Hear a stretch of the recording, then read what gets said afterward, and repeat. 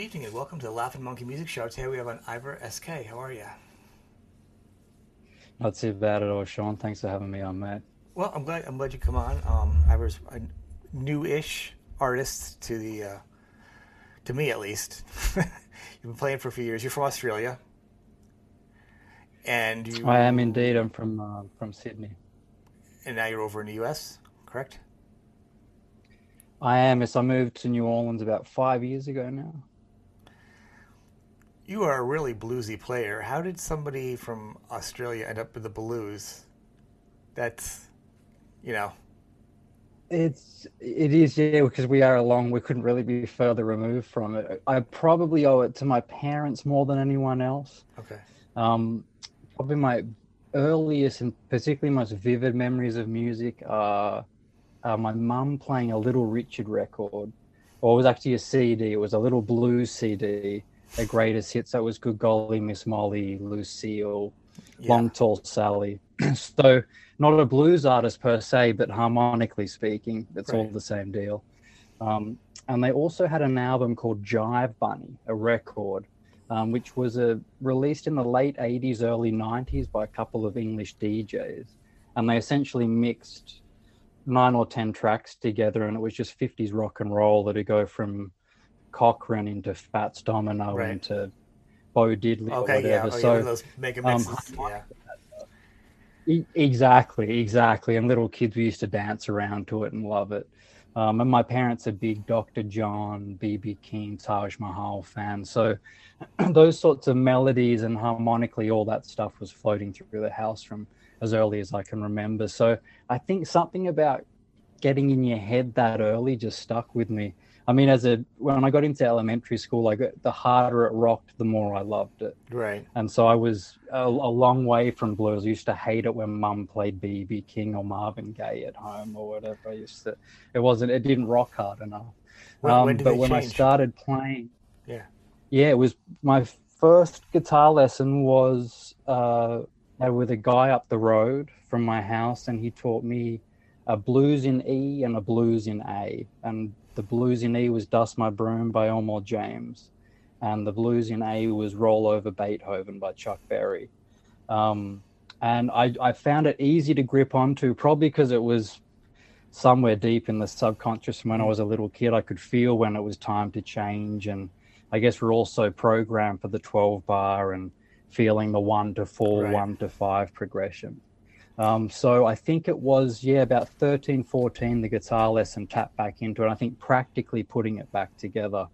And he'd drop names like Big Bill Broonzy during the lessons, Johnny Winter. Yep. Oh, Johnny. I had no idea there were two other Kings. I had no idea there was a Freddie or an Albert. So, yeah, little nuggets like that Yeah. started to drop out in guitar lessons. With the blues to me, it's always interesting. You have a couple different layers of blues because blues itself, playing itself, is not overly unless you get really jamming. It's not overly technical. It's a lot of standards and stuff. But there's a fine line between somebody playing the droning blues that makes everybody crazy, and then also be good enough to be able to play it with the technique and the finesse and the heart, and that can be not even noticeable because you can't navigate that. You know what I mean? It's just either you're doing it or you're not, and if you don't do it, it's painful for everybody. And if you do it, they're like, "Oh, it's a blues band." Like, there's a difference, and it's not. It's not like Yeah. it's a hard thing. It's more of it's in you, or you learn it, I guess. You know. Exactly. It's you couldn't be more right. I used to play with a drummer, and we played in sort of an R&B funk. There was a whole mess of music like that. But he used to play in a blues band, and he said sometimes it's like that. Sometimes it's just not feeling it, or the Yep. guitar player's subbed out and someone else is in, and it feels like torture. Feels like 2 hours of the same chord Yep. progression over and over and over. It's No it one's gives feeling it. it's Uh, droning. There's got to yeah. be something special to hit it right. When you hit it right, you hit it right. It almost doesn't even feel like Yep. blues anymore. It feels Exactly. like it's just another. It's like another galaxy. It's another place. That's the hard thing. Exactly. And you do it. Exactly. You went electric. Do you do? I see you do mostly acoustic now. Do you still mix it up, or are you just mostly acoustic? No, on the albums, I definitely stretch out. Probably the new album that's coming out, I'd say two-thirds of the album has at least some electric guitar on there. Because for years, from the age I started playing at 16 through to sort of 25, 26, that's really what I did. Acoustic sort of scared me a little bit. I used to do duo gigs and you'd have to get on them, but it's an acoustic instrument. Suddenly you got to pull the sound out. It's a more of a physical contest anyway It's really than it is training. with the You electric. learn a song on a, if you learn a song, I like to learn it on acoustic, really good. And then when you play it on electric, it's like you're a superhero. Your hands are so strong and it's so easy. It's like a toy. You know, that's the Exactly. fun. Yeah. That's the My way to do it. teacher always used to use it's like a semi trailer to a Lamborghini. It's like Yeah, suddenly you've got all this room. It just feels beautiful. it does. And yeah, I didn't do enough of that. I should have done a lot more. So I'd gravitate towards the acoustic if I had to for a gig. But I did, once I started acoustic, I probably for a year I didn't touch the electric. And I also went from from pick to fingers too. For years, if I didn't have a pick or a plectrum nearby, I almost couldn't play unless it was a set finger picking pattern. I was just always picked up the pick. So I started to study guys like Ry Cooder, Hmm. Taj Mahal, and going back to the Delta guys too, Robert Johnson and Booker White and those guys, and just seeing that it wasn't quite that Travis picking. There was a little bit of alternating, but not to that extent. But it was that steady beat, all four beats, and then the top fingers just hitting the treble strings and picking out melodies. That took. I mean, I really had to sit there with a metronome and figure out to get the feel of it. And then to sing over the top of that too started to become a nightmare. But yeah, I did. I played electric for a long time, and it still works its way in because it just feels so free. I mean, acoustic. Not to say that finger picking and finger style isn't, but it's just very nice to get those little nuances. It feels like you can just bend and express a lot easier through an electric Well, than an acoustic, they so are to they are speak. just paintbrushes, for the song. I mean, and with finger picking though, it really kind of to me, it's got that rockabilly R&B. Almost with finger picking, it feels like it starts to cross into R&B blues because with finger picking, it kind of brings up to a different level because it's not the same as the scales because you really start getting to it, and even that old country, finger picking. I mean, it gets really, really. There's so much borrowing between the country and blues players like that. Yeah. That's interesting. Yeah, man, you probably see so much now like you weren't seeing before, as far as blues and influences and from Australia. It must have been like a mecca. It was like you're living in a shoebox and you suddenly are in a mansion or something. Like John Cleary, who's a big piano player down here, played with Bonnie Raitt for a long time, was in Taj Mahal's band. And he's sort of the heir apparent to Dr. John. He's probably the next piano player. When he came to Sydney, you're probably looking at $100 a ticket. You had to be on the ball to even get a ticket to see him. He'd sell out. And here he'd play for like $10 in corner bars to sometimes 10 or 11 people in the That's supply summer. and demand. And That's supply and demand yeah, exactly. in It's America. very much so. It's unbelievable, isn't it? And it was, I think, probably the coolest part of that was just because they were so relaxed, because it was 10 or 11 people at home. You saw Mm, them; they weren't on the road with a drilled show, having to, right. they're on the road doing their thing. It was him, and he'd stretch out and pick out a song out of the back It's pocket. He got to said, "I've feel not good though played this too. in 4 years," or what. Well, when somebody's paying that much money, they're really committed. It's not Exactly. no one's just dialing it in. They're there because they're a fan. So to them, it's that much more exciting after being on the road for so long to get real fans. Absolutely. The energy from just 10, 11 people is probably more than you'll get from a whole bar on a wrong night. Um, you know. That's it. Absolutely. Well, don't forget, like can you go over anywhere? Which different is always better. Like for blues, I imagine things, like a lot of the stuff you guys do over there, you come over here, the value is different. Even accents. It's like you have a cool accent, right? But where you are, you have an accent, right? But now I get the Australian accent here, It's you know, or a lot of rock it band is. It's over in so true. And Europe, same even thing. Yeah, Same deal, exactly. They just hold particularly going back through the history of blues too. So many of the, particularly musicians out of here, Champion Jack Dupre, a piano player, ended up living in France because it was just a different appreciation for what he was doing. James Booker, another sort of phenomenal piano player to come out of here. He'd go over and tour Europe for 3 months, and they thought he walked on water, and he'd come back here and he'd struggle to get a $50 solo piano. There was a little old lady at the airport while we were waiting for our luggage, and she looked a little bit frail.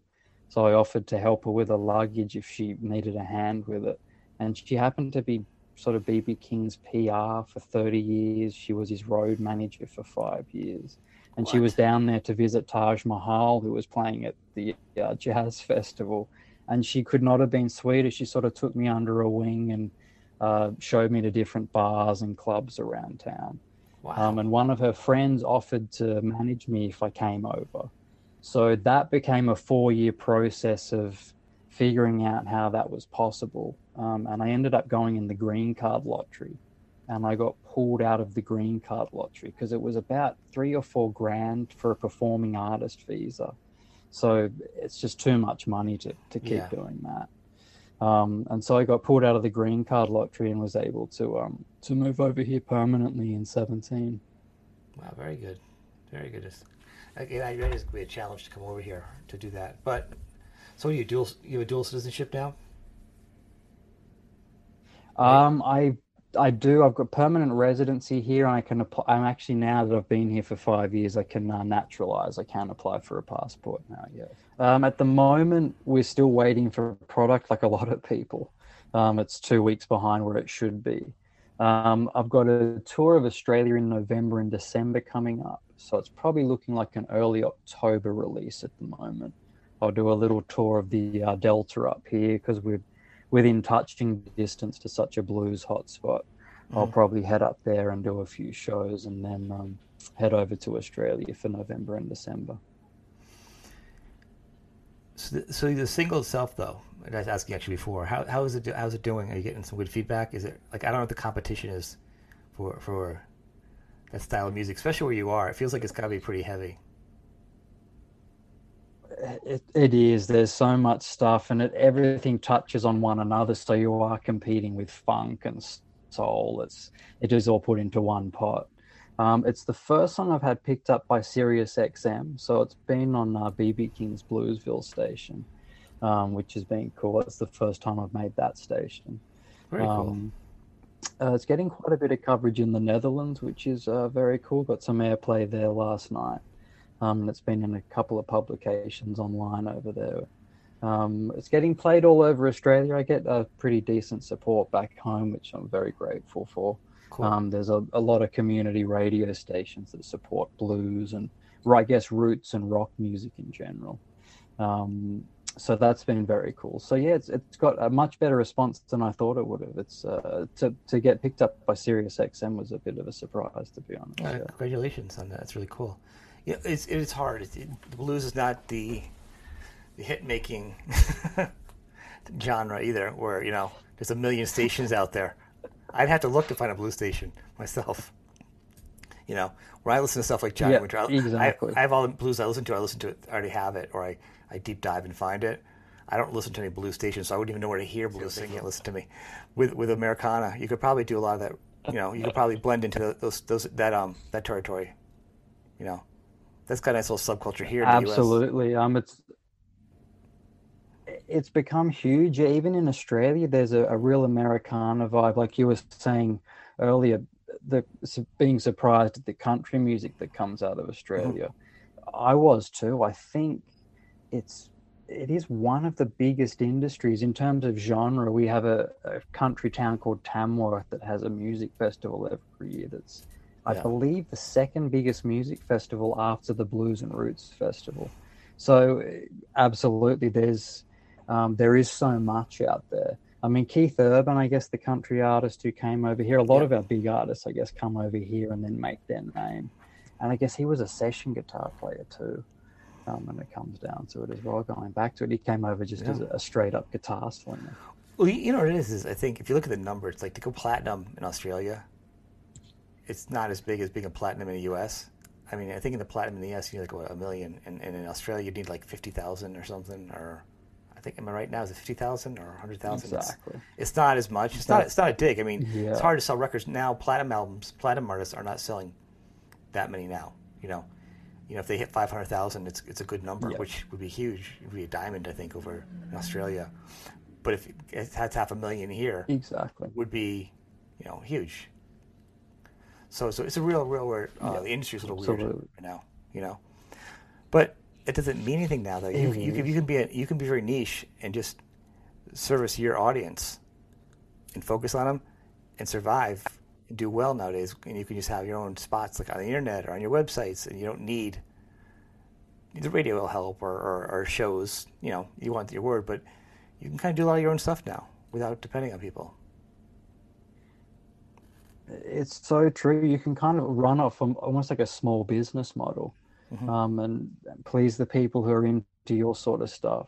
Particularly, I think that was one of the attractions to New Orleans was, like you were saying, the difference between Australia and New Orleans. There is a die-hard fan base for blues and roots music in Australia. There's, like I said, our biggest festival at Byron Bay is a blues and roots festival. When you got there, obviously you were the new fish in the sea. How hard was it getting your feet in there? Was it like, I don't know, I don't know down there, like how is it an open community where they're like, come on in, there's room for everybody, or you're like, you kind of had to prove yourself? A little bit of both. A lot more warmth compared to Sydney, where I came from. Yeah. Which was very interesting. And I really got very fortunate, I guess, like anyone does, to try and string it together and keep it going. A club down here, Chikiwawa, which is the guy really built it as a listening room, which in New Orleans is very interesting. If you go to a Bourbon Street place or a Frenchman Street club, the band might be playing, but it's a heaving bar. There's screaming and shouting. It's 4 deep, 5 deep, 6 deep at the bar. But this guy sort of built it almost as if you'd paid good money to come and just hear the music in silence with a good sound system, a good view of the stage. So he controlled it like a marshal. Like it was, if people were talking too loud or too drunk, he'd say, look, are you here to listen to the music or drink? Here, I'll give you $5. Get on the streetcar, go and get yourself a beer on Bourbon Street or something. Like he heavily curated it as a music room. And I got very lucky in that I handed a CD into him, and he enjoyed it. And he ended up giving me a regular weekly spot there. And this was probably about, I guess, 6 weeks, 2 months into moving to New Orleans. Wow, that's pretty good. And that sort of took a whole lot of anxiety and stress and pressure, because you're scrabbling for a gig or just to find places to work. So that just settled me right down and gave me 2 feet on the ground, something to work towards every week. And I was able to build from there. And he was lovely. He ended up introducing me to the guy who runs the New Orleans Cigar Box Guitar Festival down here. And so I ended up, I play that every year. I'm the traditional opening act for that now. So I got very lucky. I found a little guardian angel about 2 months off the plane who sort of gave me a spot to play and started to put my name around. So I'm forever grateful for that. That's very cool. So you still play there, right? You still play for him? I did. Unfortunately, Dale, the guy I met, passed away during COVID. And so his heirs have been wrapping up the business and selling it. But fortunately, the Civic Theatre down here, or people involved with the Civic Theatre, have come in and they've picked it up, and they want to keep the name going, keep the general atmosphere of the venue going. So they're refurbishing now. It should open at the end of summer. And so hopefully Chikiwawas will come back as it was, which would be unbelievable. Because I know long before I came here, it was a bit of a beacon for musicians post Katrina. He purchased the building around then and ended up giving a lot of local roots musicians a regular spot to play. So it'd be great if it came back as it was for the city anyway. Yeah, with good his memory, out there. So when you tour now, so really it's just you and your guitar, right? And you don't have a band or anything. You just Mm, absolutely. It's been quite, I mean, I guess you miss that band camaraderie and it's like, you're going off together somewhere, but logistically, if you do get offered some gigs here or there, it's always nice to, you just think, well, can I do it? Can I throw a guitar in the back of the car Right. and go and do it? So logistically, it's made it far easier. And it would be nice on stage. You certainly have moments where it's all on you. You've got to keep the groove. You've got to sing. There's a lot more going on. You've got a lot more responsibility than if you're in a band and you can back off and, you're working together and you're making something happen with other people. So you have moments like that, but at the moment it's a pretty stripped back arrangement for touring, which is a nice change, I guess. I was used to the other way, so it is nice to have a little less baggage on the road. This is fantastic. So right now, though, because obviously there's a delay in your album coming out, you have a single out. I encourage people to check out, and I'll put the website there. Where can people see you now play in the meantime before you do your tour? So I play once a month. I've got a few regular spots around New Orleans. I play a place called Bourrée, which have been brilliant since the pandemic. They're a killer restaurant, but they've got a nice little stage and a beautiful restaurant, and they've been having 3 or 4 acts a day down there, and really keeping the music going. So I play there once or twice a month. I play the Neutral Ground Coffee House down in New Orleans once a month. Carrollton Station, another funky little venue.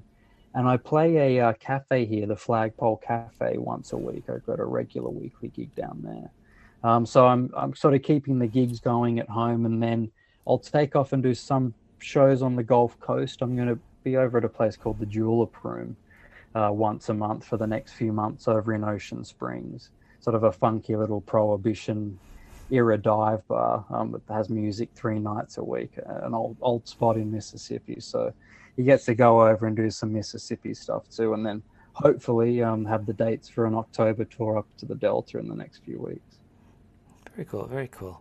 Well, this is awesome. I want people to check you out, and hopefully when your album comes out, I'll have you back, and we'll break down the songs and go a little deeper. Hopefully that would be very cool. I would love that. Yeah. Definitely do that. We'll definitely do that. Well, people check him out. Check out his music, his single. If you can see him when he's playing, and go to his website. The website link will be there too for you. And support him and join the mailing list there, and follow him on all of his socials.